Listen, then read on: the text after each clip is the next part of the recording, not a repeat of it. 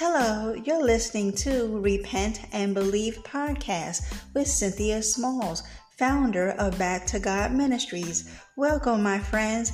Here, we talk about and teach the message of Jesus Christ, the only one who can claim the title of Savior of the world. We also discuss all things repentance and belief in Jesus Christ and how all these things tie into living a lifestyle where our deeds are manifested and fashioned in God so that we may be molded by the Father into vessels to be used for His glory.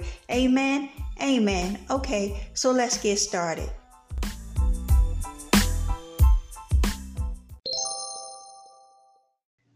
Hey everyone, before we get started, I'd like to say thank you for tuning in. And if you enjoy my podcast, please share, download, leave me a message or comment. Thanks, guys. Hello everyone, this is Cynthia Smalls. We're Back to God Ministries. How is everyone doing today? I pray that all is well in your lives, that you are walking by faith and not by sight. You are not giving up on the Lord Jesus Christ. Amen. Because He wants His bride to be blameless and spotless, wrinkle-free, and having it all together when He returns. Amen. Amen. And that is why we must stay ready and prepared. We must. And I don't care what the lukewarm Christian got to say.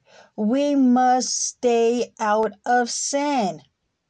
We can no longer have the excuse that Jesus is working on us. Jesus knows my heart.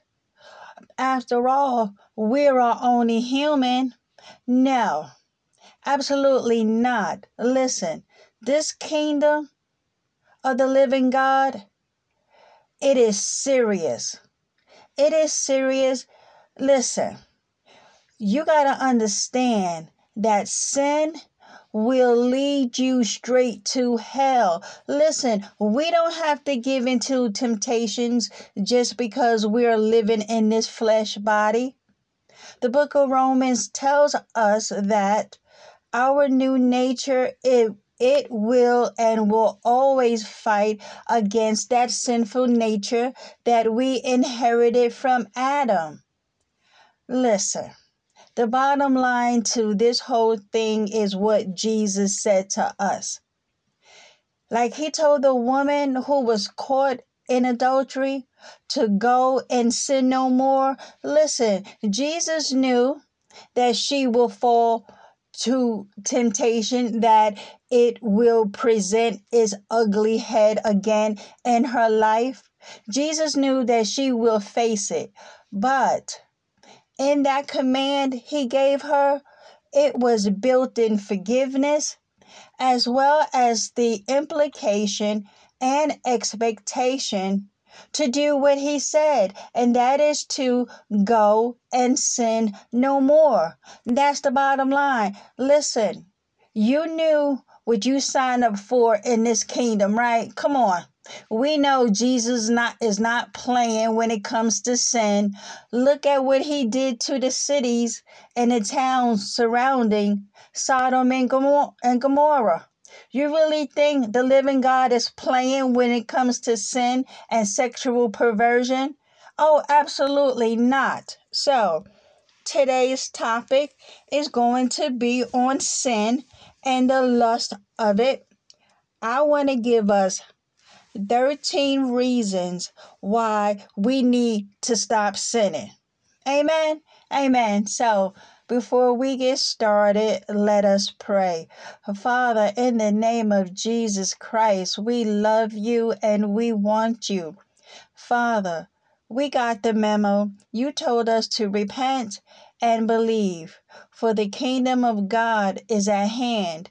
Jesus Christ, Your beloved Son, whom You sent from heaven, delivered us from the power the control and the mastery that sin has over our lives. And so, Father, I pray that all of us in the body of Christ heed to your word. We know you ain't playing with that lake of fire, Father. You said that if we love you, that we will obey you, that we will obey all of your commands because they are not burdensome to us, Father. It is only burdensome to the one who do not want to come out of their sins. And Father, for so long, we've all made excuses for our sins. But glory be to God that the Holy Spirit convinced us and convicted us that we need to stop sinning, that we need to truly repent and get on board with what this kingdom mandates. And that is to repent and believe that Jesus died for our sins. And so, Father, I ask for wisdom today and clarity, and may the Holy Spirit move on me to allow me to be able to discern what is good and what is evil. And Father, I pray that today's lesson bring you glory. And in Jesus' name, I pray. Amen. Amen. Okay, so like I said, I want to talk about some sin. You want to know why? Because we got to keep this in the forefront of our minds that God ain't playing. You playing. You playing to think that you can stay in your sins and still get to heaven. Why? Because the apostate church, with all of their wolves and sheep clothing, as charismatic as they are, as prolific as they are, and as well meaning as they seem, okay, they fill us with lies about what the gospel truly is. And they will tell you that God is so loving in his grace, because you see, they only tell you one part of the sound counsel of God about his grace, about how loving he is, and that God is love, and he is love. But we cannot be mistaken that God is a just God and he is a righteous God. And let me tell you, there was a huge price that was paid so that we don't go to hell. So let us just start before we even get into the lesson. Let us just start with the bare facts, shall we? The gospel of our Lord and Savior Jesus Christ. Because, thank you, Holy Spirit, going forth on this podcast, that will be the foundation before we get into any lesson. And the reason why we must start with the truth is because there has been so many lies coming down the pulpit that we actually think that we can still be in sin no matter what you think how little that sin is compared to someone else's. Sin is sin, hell is hell, and that lake of fire, oh, it is very much real. And if we don't stop it, that is where we're going to end up. So we ain't got time for all of that. Amen. Amen. And so, like I said, the Holy Spirit just said that going forward, that the foundation for each episode on this podcast, oh, we're going to lay down the foundational truth of the gospel. Amen. Because our Father in heaven sent the Lord Jesus Christ from heaven to this sin-sick, dark, vile, laden of a world to die for the sins of many. Jesus willingly laid down his life as a sacrifice to appease the wrath of holy God, whose people sinned continuously Jesus took the punishment that was rightly due to us because we racked up and stacked up God's wrath against us because we didn't know how to stop sinning. Jesus shed blood on the cross, was sprinkled on the mercy seat of God in heaven, and through his blood sacrifice, Jesus made atonement for our sins, reconciling us back to the Father. And through his shed blood, we can have forgiveness of our sins, the gospel of the Lord Jesus Christ. Jesus died on the cross, and then he was buried. And then, after 3 days, by the power of the Holy Spirit, he was resurrected from the grave. Through his death, burial, and resurrection, Jesus has set us free, people, from the control and power sin had over our lives. Listen, he defeated death by his resurrection, and he defeated sin because Jesus was the only man that ever walked on planet Earth to be perfect, to be sinless, and without any blame. Amen. And so we must believe this gospel.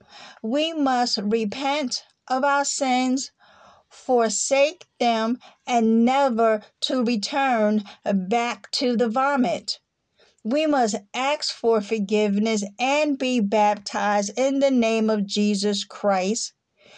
We must now have a change of mind, because that is what repentance is all about, a changing of the mind, where sin and God is concerned, where your lifestyle, the way you now live, it is holy and just, and therefore we must hate sin just as much as God does. You must do a 180-degree turn back to God. Amen. Amen. And so, how do we respond to this gospel? Okay, we must respond to Jesus' finished work at the cross with a resounding yes and with total acceptance. Receive him as Lord and Savior, because listen, without Jesus, there will be no salvation, there will be no reconciliation, and there will be no eternal life. Listen, everything hinges on whether or not you repent, believe that Jesus died for your sins, and turn back to God. Amen. Amen. And so, Jesus told us, right? Getting back to the topic of the day about the sin. He told us in Luke 17:26-27, he says, just as it was in the days of Noah, so will it be in the days of the Son of Man.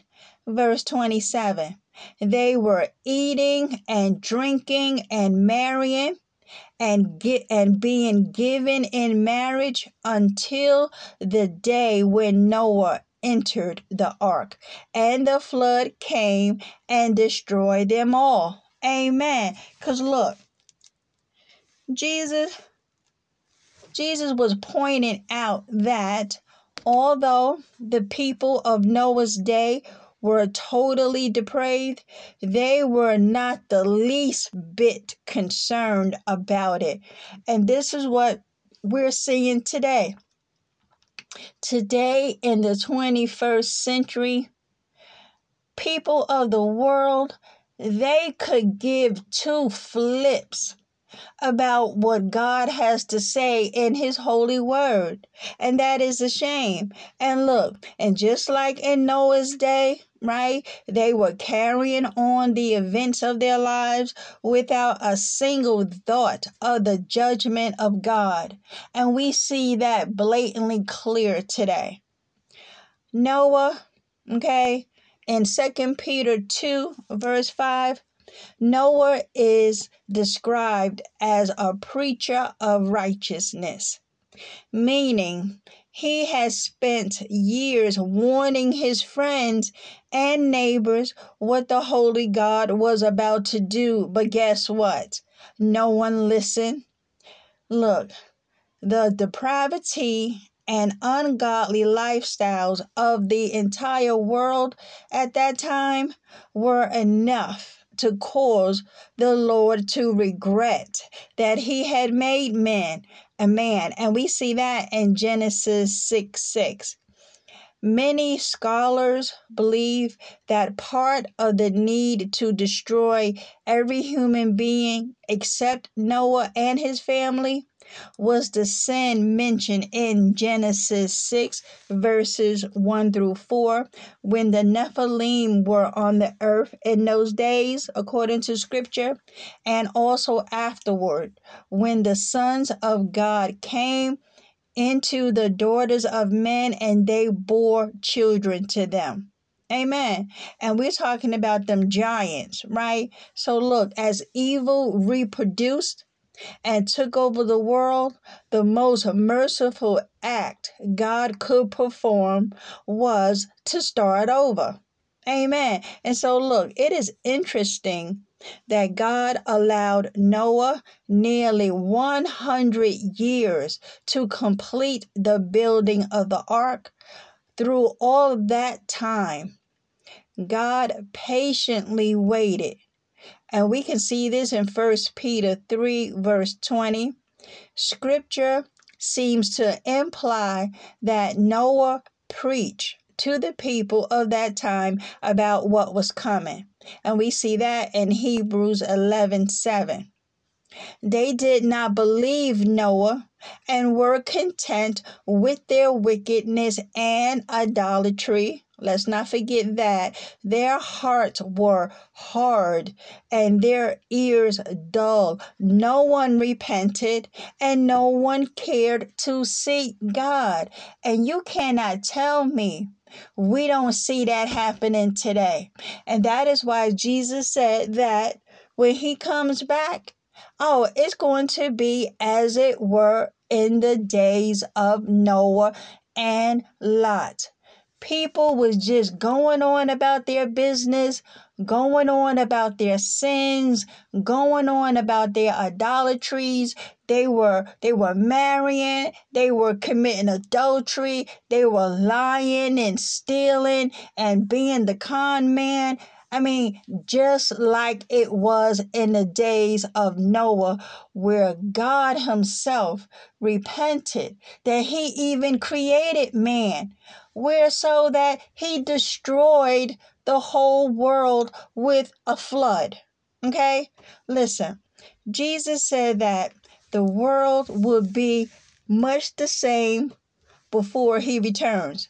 Yeah, before he returns to set up his earthly kingdom. And we see this in Matthew 25, verses 31 to 33. Listen, he warned us to be ready because the Son of Man will come at an hour when you do not expect him. And those are going to be the ones who claim to be a Christian. That, oh, I'm waiting for Jesus to come. They are going to be like the 5 foolish virgins. Okay, because in that parable, you had 10 virgins. Half of them were at the ready. They kept that oil in their lamps, where the other ones, okay, right, Holy Spirit, thank you. They had the lamps. They knew the bridegroom was coming, but they didn't have any oil. And why not? If they knew he was coming, okay? If they knew he was coming, they had the lamps. Where was the oil? Why was it that they had to, number one, beg the wise 5 virgins for some of their oil, who, by the way, okay, kept their lamps together, had plenty of oil, okay, and stayed at the ready. So you have the five foolish, lukewarm Christians thinking that, oh, well, I'm saved. Yeah, I know Jesus is coming, but there's a party going on down at the club on Friday night. And I just bought this bad dress that I got to wear to the party. Yeah, I know he's coming. And then we have this scripture right here in Matthew 25:31 to 33.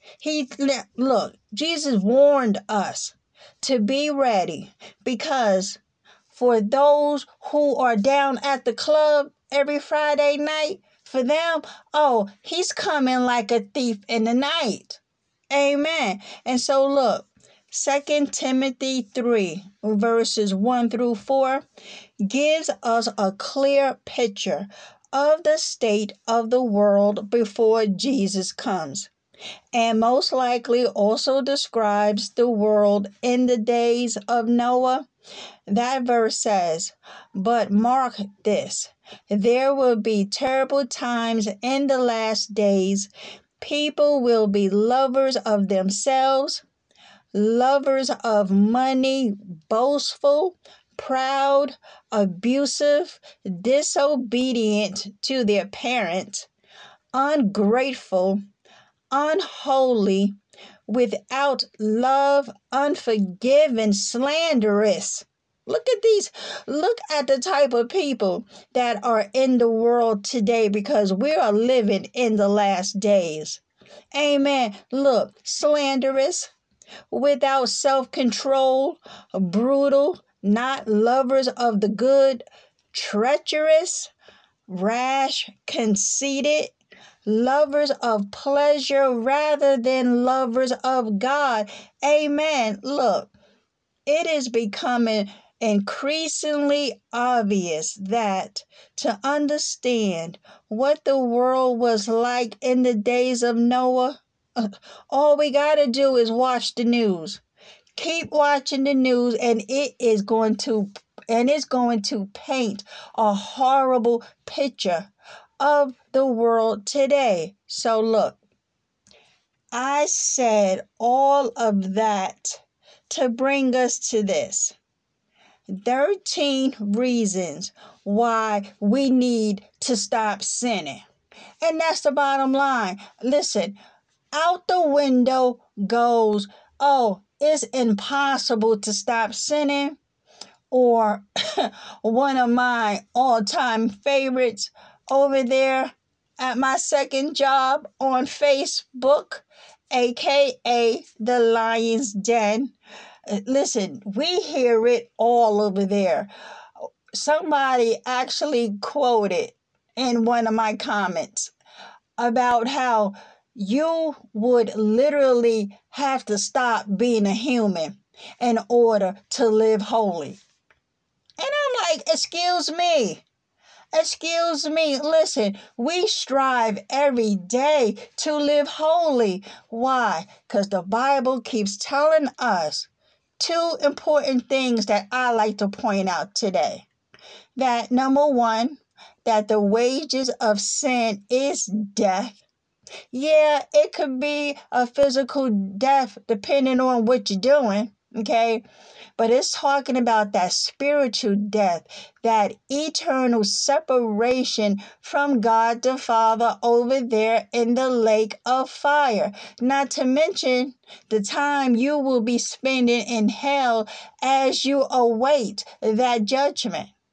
And number two, that it is appointed once for man to die and then the judgment. Which audience are you going to have with the Lord Jesus Christ when he calls you up out of that bodysuit? Are you going to hear, "Well done, my good and faithful servant"? Or are you going to hear how your name is not written in the Lamb's book of life? Jesus is going to tell you, "Depart from me. I never knew you."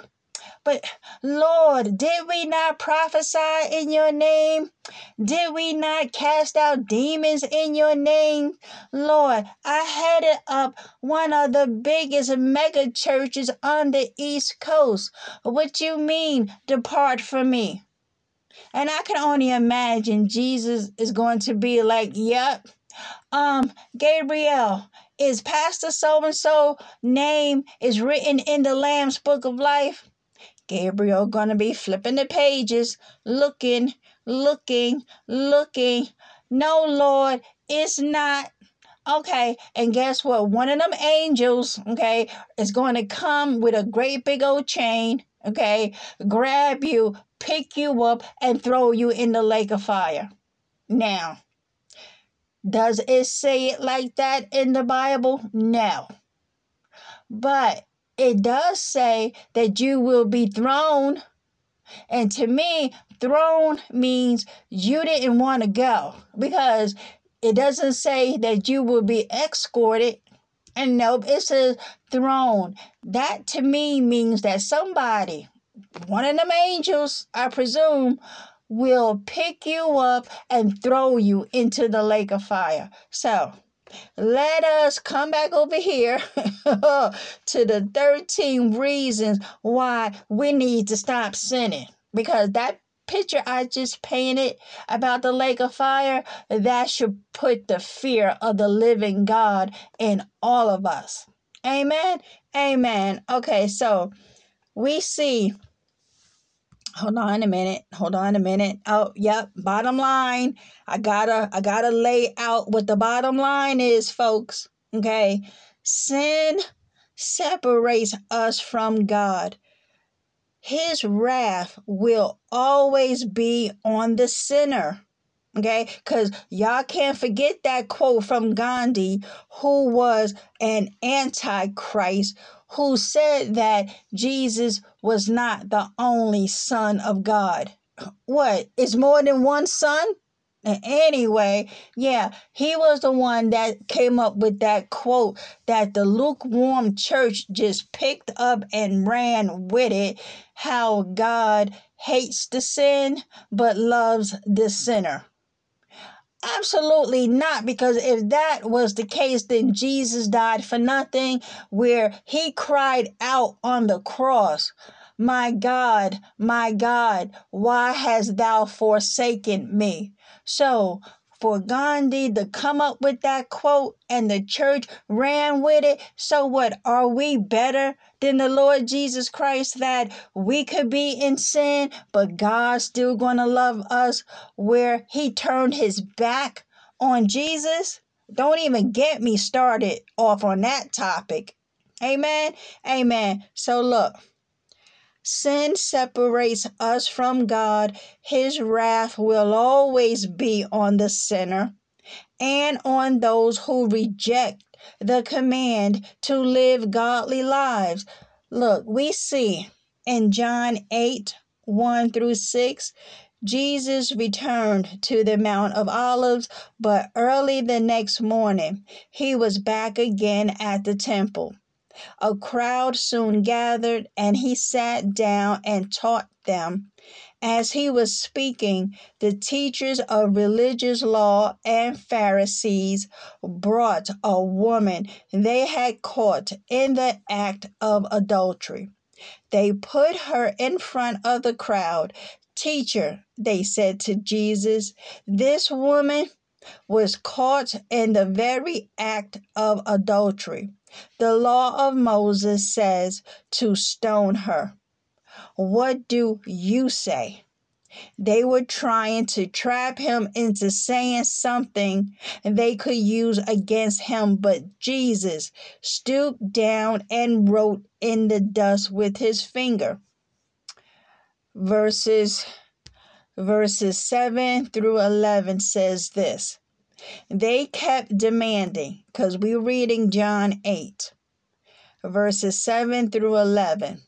They kept demanding an answer. So he stood up again and said, all right, stone her.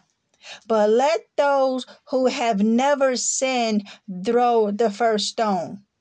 Then he stooped down again and wrote in the dust. When the accusers heard this, they slipped away one by one, beginning with the oldest, until only Jesus was left in the middle of the crowd with the woman. Then Jesus stood up again and said to her, "Where are your accusers? Didn't even one of them condemn you?" "No, Lord," she said. And Jesus said, "Neither do I. Go and sin no more." Amen. And that's the bottom line. That's the bottom line, because like I said, that in that command, especially when he says, "Neither do I," there is built in forgiveness in the commandment of go and sin no more. That is a direct commandment from our commander in chief, the Lord Jesus Christ. Listen, we cannot pick that command apart, twist it, and bend it to mean something else so that you can justify the sin that you refuse to come out of. Listen, number one, getting to these 13 reasons. Number one, sin does not satisfy.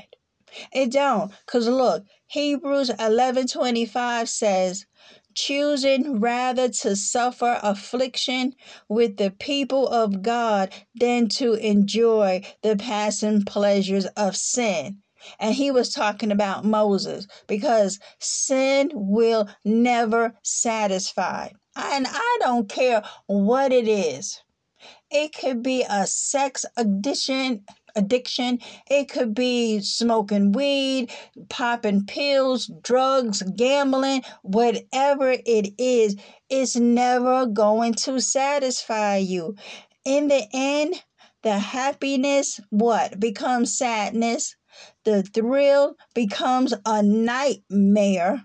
Okay? The pleasure becomes an addiction. Sin never keeps its promises. Amen. Number two, sin leads to more sins. Let me say that again. Sin leads to more sins. Look, Proverbs 5:22 says this: the evil deeds of a wicked man ensnare him. The cords of his sin hold him fast. Proverbs 27:20 says, the eyes of man are never satisfied. Listen, greed cannot be satisfied by possessions. Drug addiction cannot be satisfied with a great high. Lust cannot be satisfied with a one-night stand. Pride cannot be satisfied with promotion and fame. Sin will never satisfy you. And not only that, it leads to more sins. Number three, sin leads to worse sins. Amen. And look, if we look at Ephesians 4, verses 17 to 19, it says, so I tell you this, and insist on it in the Lord, that you must no longer live as the Gentiles do, in the futility of their thinking. They are darkened in their understanding and separated from the life of God because of the ignorance that is in them due to the hardening of their hearts. Having lost all sensitivity, okay, they have become themselves over to sensuality so as to indulge in every kind of impurity with a continual lust for more. And like I said, that's Ephesians 4:17 to 19. Let me just read that last part again. Having lost all sensitivity okay? Because that means that it don't even bother you anymore, okay? Your conscience, where sin is concerned, has been so seared that you don't even think twice about doing it anymore. Amen. It says, having lost all sensitivity, they have given themselves over to sensuality so as to indulge in every kind of impurity with what? A continual lust for more. Amen. Look, sin will always drag the human character down. Sin never lifts us up. And let us not forget that, people. Number 4, sin enslaves.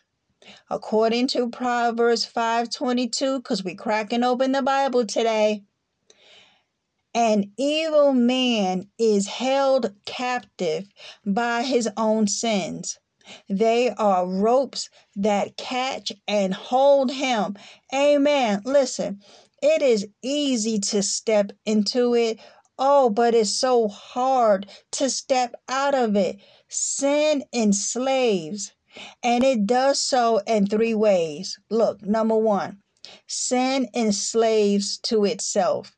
Sin leads to more sins and to worse sins, each one more entrapping and more binding than the last. And we see that again in Proverbs 5:22. Number 2, talking about 3 ways how sin, okay, of the 13 that we're talking about. But as a side note, we're looking at 3 ways how sin can make you a slave. Number 2, sin enslaves to the flesh. When we habitually sin, addictions are created and bodily cravings come alive with a vengeance. Harmful mental habits are formed and destructive patterns of living are birthed. And we see that in Romans 7, verses 14 to 24. And number 3, sin enslaves to demons. Come on now. Demons are very destructive, and we see that in Matthew 12, verses 43 to 45. Listen, when you give yourself to sin, you give yourself to these demons. Come on now. According to Ephesians 4:26 to 27.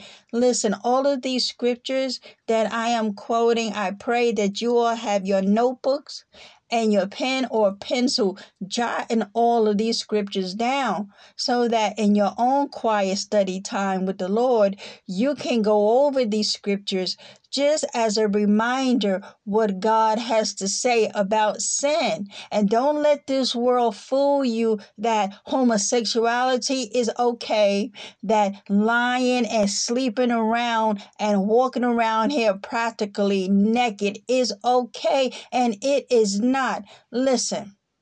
If you profess to be a child of the living God, we don't live like that anymore, because sinners in this world who don't want to repent, that is how they live. And for them, Jesus is coming like a thief in the night. They are going to be shocked when he crack up open that sky and here he comes. Amen. Yeah, because the Bible tells us that they will be running into the mountains and caves, begging the rocks to fall on them to protect them from the wrath of God and of the Lamb. Amen. And so, getting back to our 13 reasons why we need to stop sinning, number 5 of the 13 says, sin degrades and humiliates. Sin stains the sinner. According to Ecclesiastes 10:1, it says, as dead flies give perfume, a bad smell, so a little folly outweighs wisdom, wisdom and honor. And then we see in Proverbs 6:32 to 33. But a man who commits adultery lacks judgment. Whoever does so destroy himself. Blows and disgrace are his lot, and his shame will never be wiped away. Yeah, so when we're stuck in sin, it will degrade us and humiliate us. Come on now, we need to come up out of this sin. Number 6, sin steals joy. According to Psalms 16:11, you have made known to me the path of life. You will fulfill me with joy in your presence, with eternal pleasures at your right hand. Amen. Listen, joy is the most perfect sign of the presence of God. Listen, all sins, drive that presence away. And let me just say for the record, that is why, listen, my right hand raised, okay? When you in sin, and I don't care what the sin is, because one sin is not greater than the other, because like Jesus said, when the people came to him to tell him how Pontius Pilate had killed all those men from Galilee, and Jesus, as they was telling Jesus, what all had happened, and Jesus had said to them, what are their sins more greater than your sins? Because at the end of the day, Jesus told them in Luke 13:3, that if you don't repent, okay, likewise, you too shall perish. Amen. And so look, when you in sin, listen, you are not going to have any joy. You cannot. You can't. Listen. You wonder why you can't sleep, you can't eat, you can't do anything. You got all these headaches and pain. You're having all of these nightmares, all of these lucid and vivid dreams, and then you wonder why you're depressed. You wonder why you up one day and then you're down the next. You don't know if you're coming or going. One day you're happy, the next day you're crying. One day you're feeling okay, the next day you're so angry, hurt, and bitter. Sin does not bring joy. When you have joy in your life, glory be to God. Thank you, Holy Spirit. You know for a fact that the presence of the Lord is with you, even if everything around you is chaotic, even though you may feel some kind of way about a situation, but then this eternal internal joy just bubbles up, and you trying to figure out why you so happy, why you feel at peace when you should be stressed out, when you should be lonely and unhappy. Everybody seems to be coupled up. Everybody seems to be having the big fun, but you are at home on your knees in prayer, or you studying, or you about doing the Father's business. And then all of a sudden, this sense of reassuring joy just bubbles up in your spirit. That's the presence of God in your life.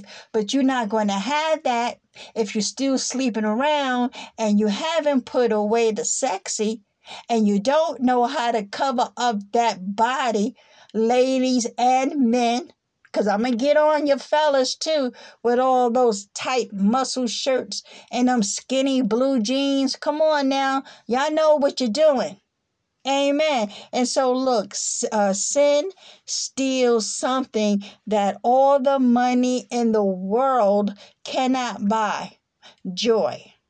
Number 7, sin steals our confidence before God.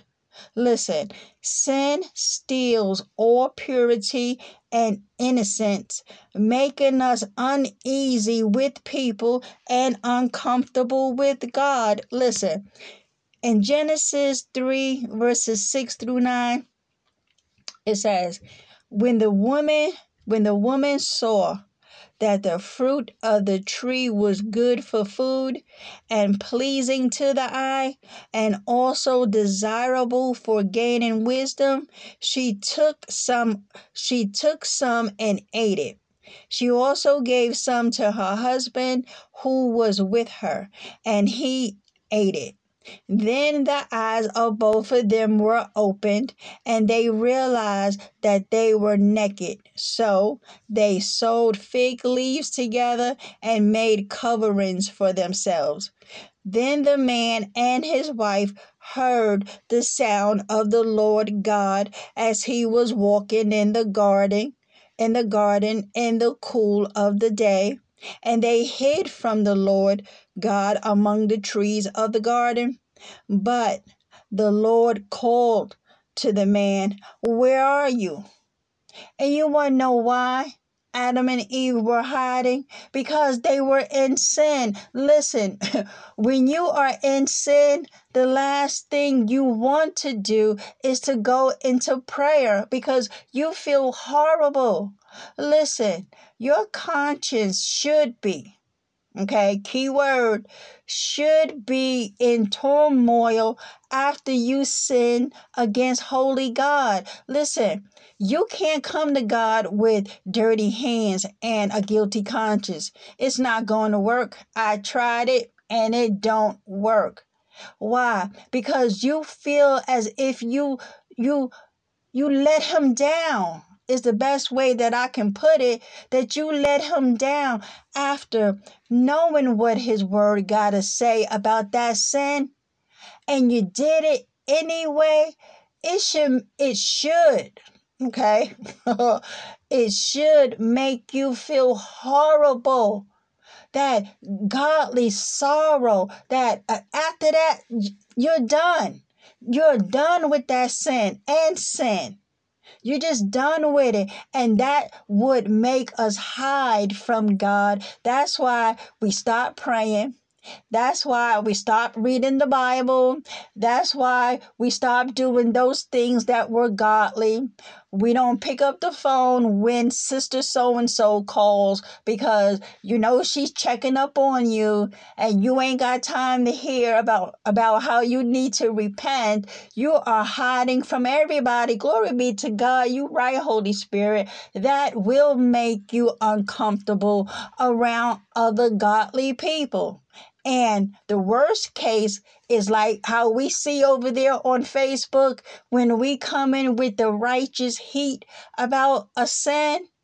Okay, and then you got what I affectionately call the peanut gallery. Okay, chiming in with the comments about, oh, well, you have to be, that you can't be a human and not sin. Like, it's so impossible that you can't do it, and because of that, because of your guilty conscience, you lash out at those who are walking the straight and narrow path. And you can't do that because you are being a stumbling block to the body of Christ when you come over to somebody's page and start making all of these comments and just being ugly and mean and nasty because of your guilty conscience.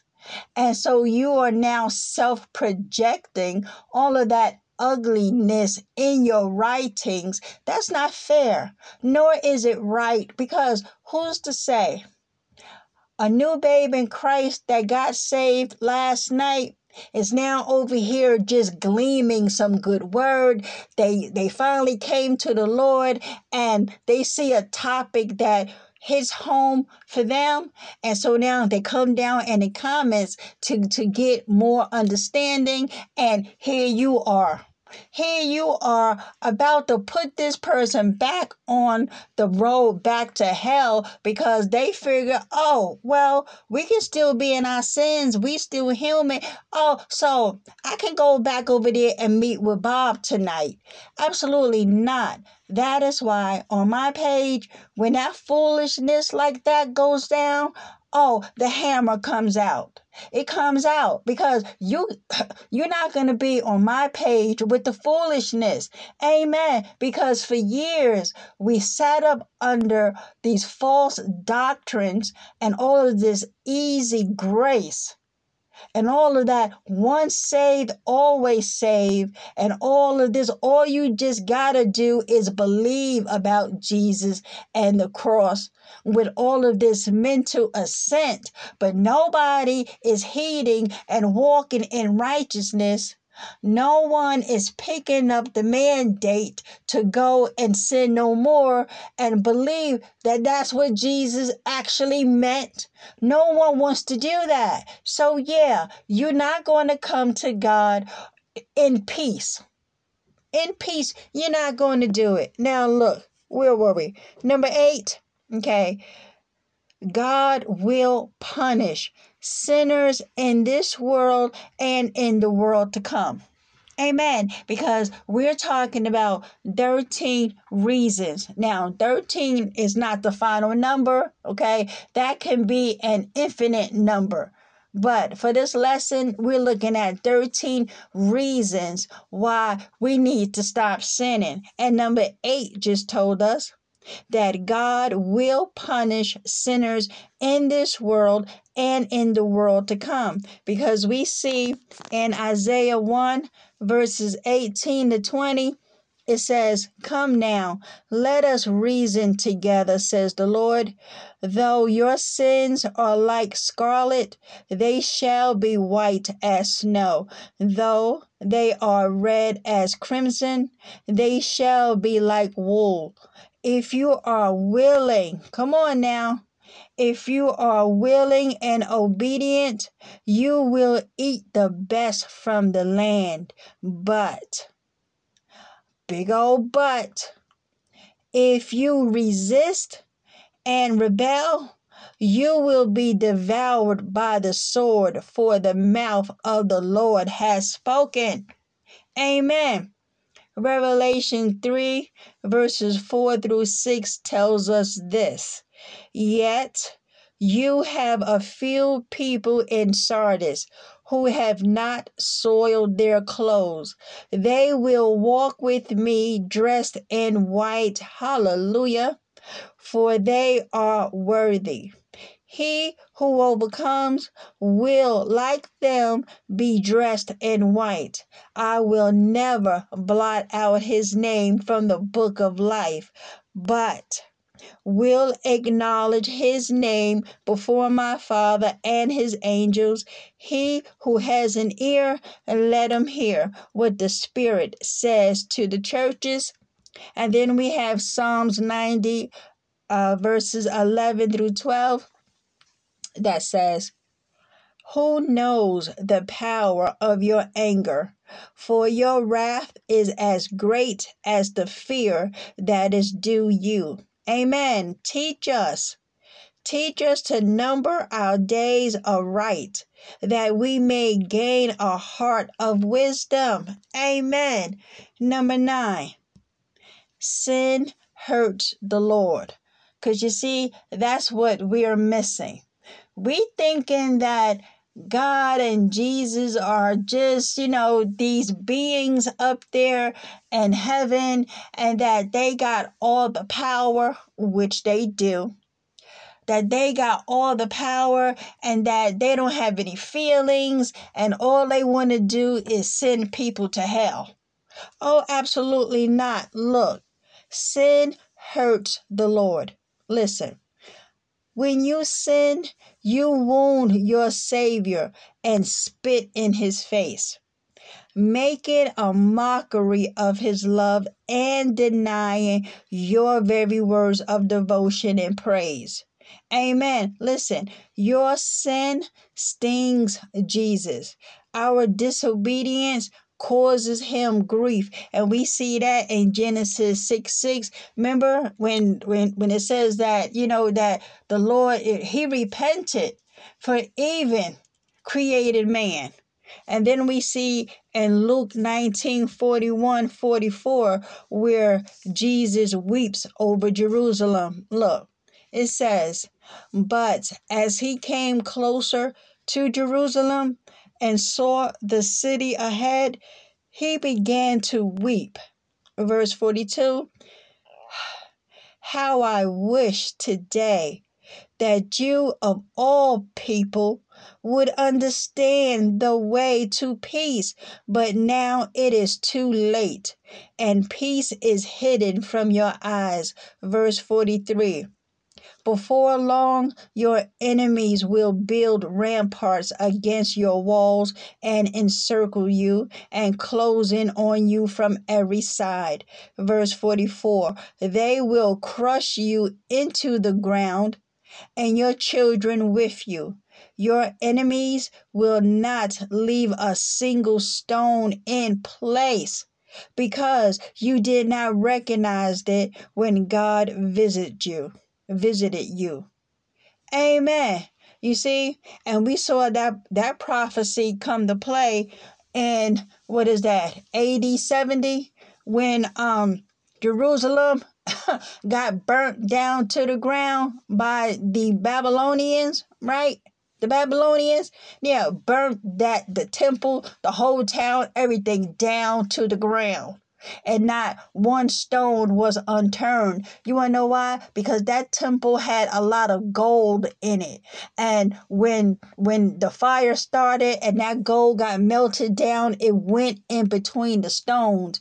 Listen, these barbarians, and I don't know, could have been some of them Roman officials and soldiers too, digging through the rubble, and not one stone was unturned. Why? Because they was over there looking for that gold that done melted down in between the stones.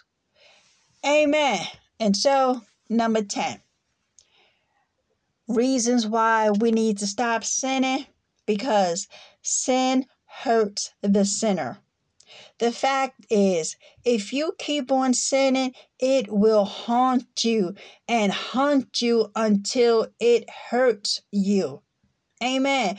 Proverbs 4:18-19 says, "The path of the righteous is like the first gleam of dawn, shining ever brighter till the full light of day. But the way of the wicked is like deep darkness. They don't know what makes them stumble."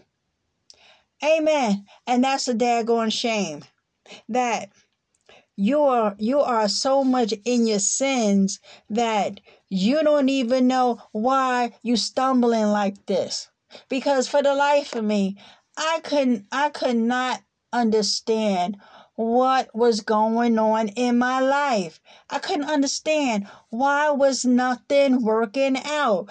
It all related to and tied into the sin. And that is why it just told us, "But the way of the wicked is like deep darkness." There is no light. There is no flashlight from the Holy Spirit making our paths illuminated and shining, because the verse above in verse 18 says that the path of the righteous, glory be to God, is like the first gleam of dawn, shining ever brighter and more brighter and more brighter. You getting more wisdom. You getting more discernment. You having more peace and more joy. Why? Until the full light of the day. Oh, now you understand that you must repent. Oh, now you must believe that Jesus died for your sins. Oh, now you get it, that God made a way to make it right with us because we did the damage. Listen, all this is man's fault. It's our fault for the relationship as it stands with the Lord before we come to Christ. We did it. Listen, God is the perfect one. He's the one that kept his end of the bargain. He kept every covenant that he made with man. It got broken because of man, not because of what God did. We did the breaking. So God, in his grace and in his mercy and in his love, made a way for us to be reconciled back to him. And that was through Jesus.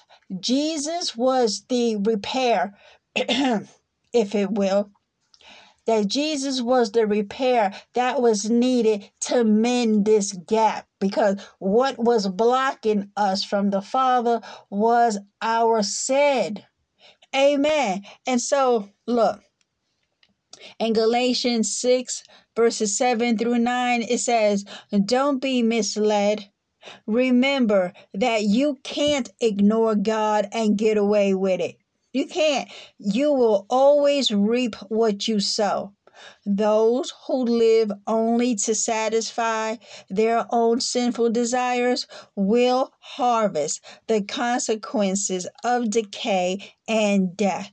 But those who live to please the Spirit will harvest everlasting life. Amen. From the Spirit. So don't get tired of doing what is good, people. The Bible says, don't get discouraged and give up, for we will reap a harvest of blessing at the appropriate time. Amen. Number 11, sin hurts the sinner's family and friends. Amen. The sin that is in one man's heart is able to infect a whole world. It is of such a spreading and infectious nature. No one is an island when it comes to sin. Oh, absolutely not. Your sin can affect your family and all those who are attached to you. I can't say this enough how true that is. Listen, if we are selfish enough to not even think about the consequences down the road. Because, see, that's where we got to look at down the road, okay, of what our sins will do to your family. You may think that, oh, you have a reason for why you're doing what you're doing.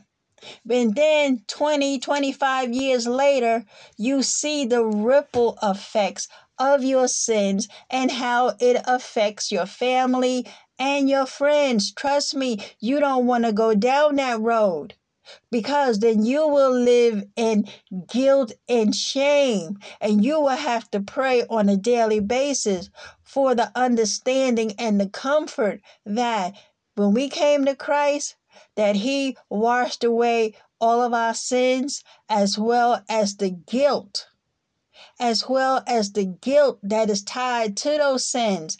Amen. So listen, it is just best to avoid sin altogether. Then nothing on this list will apply to you. Amen. Amen. Number 12. And in closing, right? Because that's number 12. Listen, sin puts the sinner. Oh, wait a minute. Hold on.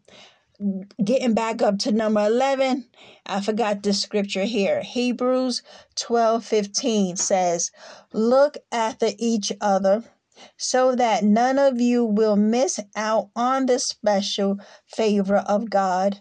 Watch out that no bitter root of unbelief rises up among you, for whenever it springs up, many are corrupted by its poison." Amen. Number 12, sin puts the sinner on the side of the devil, demons, and the world. Now listen, we ain't trying to join forces with Satan for nothing. Amen. Because look, when we sin, okay, we join forces with hell. Let me say that again. When we sin, we join forces with hell and become accomplices of the devil. Look, John 15:19 says, "If you belonged to the world, it would love you as its own. as it is. You do not belong to the world, but I have chosen you out of the world. That is why the world hates you. Amen. Because listen, the acid test is this. If the world loves you, if they embraces all that you bring to their table, you're not a child of God, because the Bible just told us right here. It says that if you belong to this world, that they will love you as its own. Amen. Yeah, leave this filthy, nasty world alone. 1 John 3, verses 8 to 10 says this. But when people keep on sinning, it shows they belong to the devil, who has been sinning since the beginning, but the Son of God came to destroy these to hold on. But the Son of God came to destroy these works of the devil. Those who have been born into God's family do not sin. Amen. Do not sin. Why? Because God's life is in them. Talking about the Holy Spirit. So they can't keep on sinning. Why? Because they have been born of God. So now we can tell. So now we can tell who are children of God and who are children of the devil. Listen, anyone who does not obey God's commands and does not love other Christians does not belong to God. And I don't care what the lukewarm Christian got to say, you don't. Listen, if you down there in my comments telling me to shut up, okay, you don't love me. You don't love me. What you mean you love the brethren? Listen, I would never tell anybody to shut up. I would say, oh, it is written, or the Bible clearly says, but I'm not going to tell you to shut up. Really? Okay, look. Last but not least, number 13. Amen. Oh, wait a minute. Hold on. I forgot this scripture. Back up to number 12. James 4:4 says, You adulterous people, don't you know that friendship with the world is hatred toward God?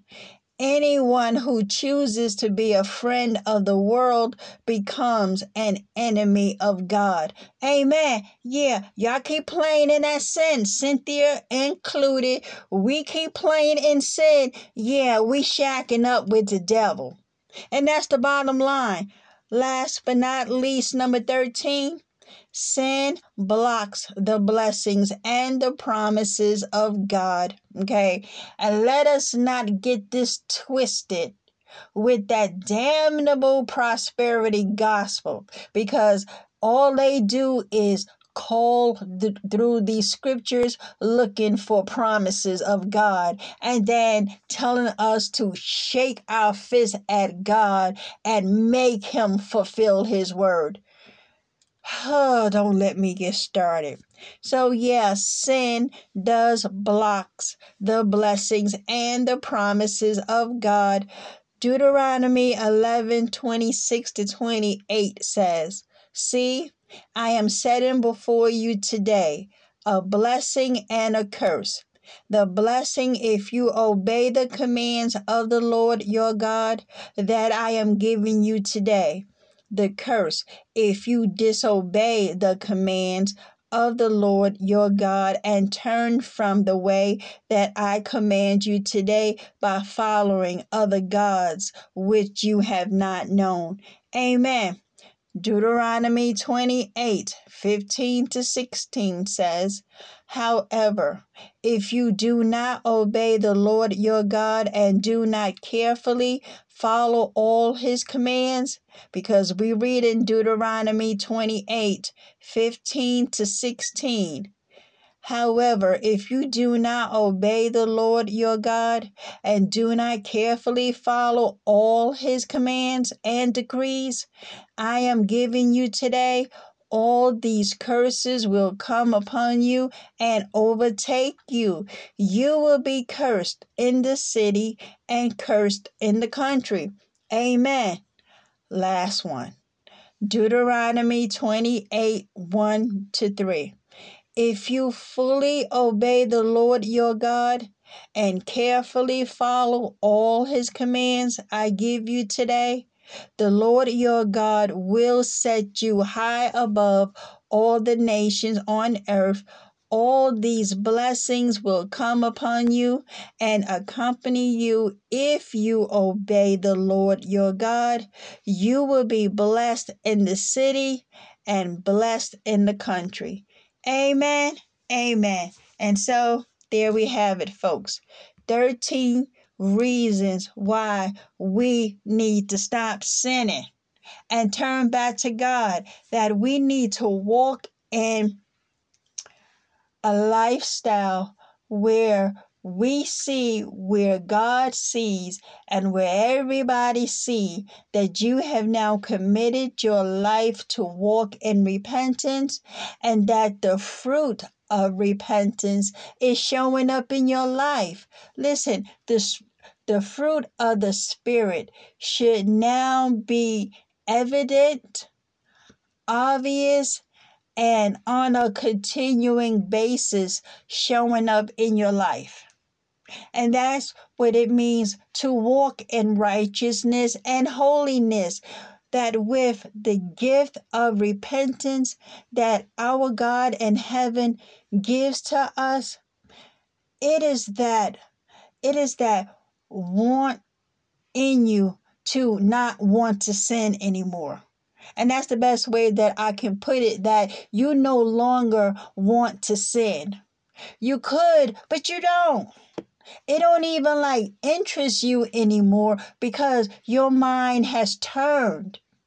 That the way how you think about life, about Jesus, about his word, about getting on to heaven, about loving the brethren, about that lake of fire, and how if your name is not written in the Lamb's book of life, that you will be thrown into it.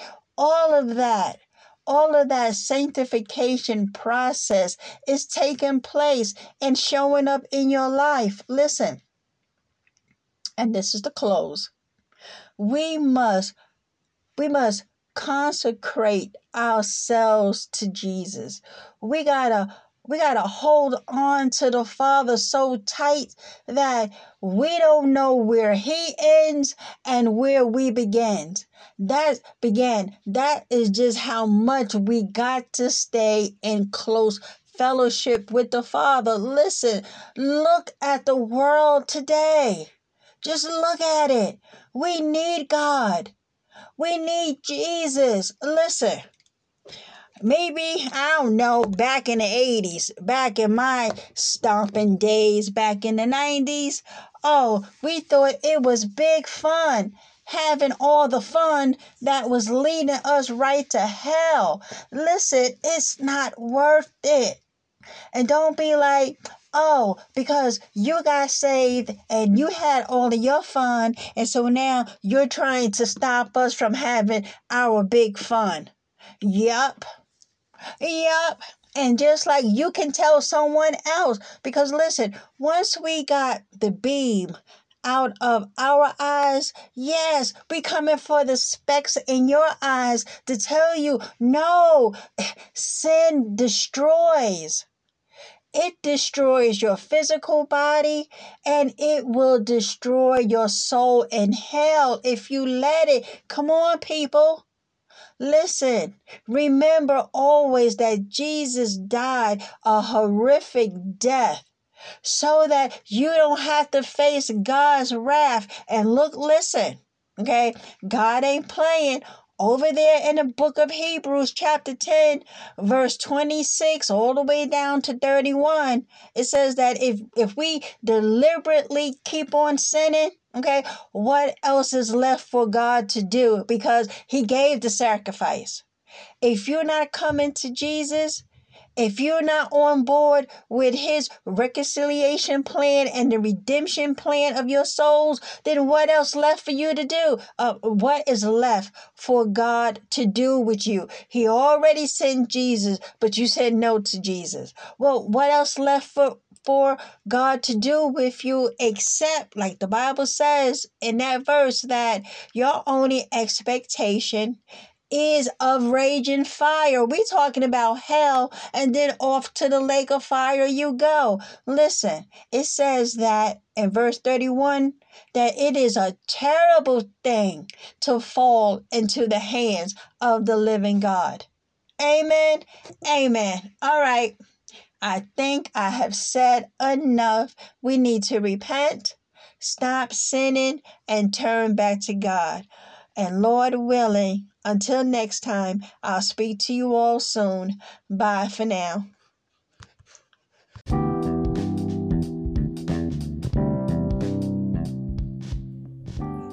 Thank you guys for tuning in. I truly appreciate all your support.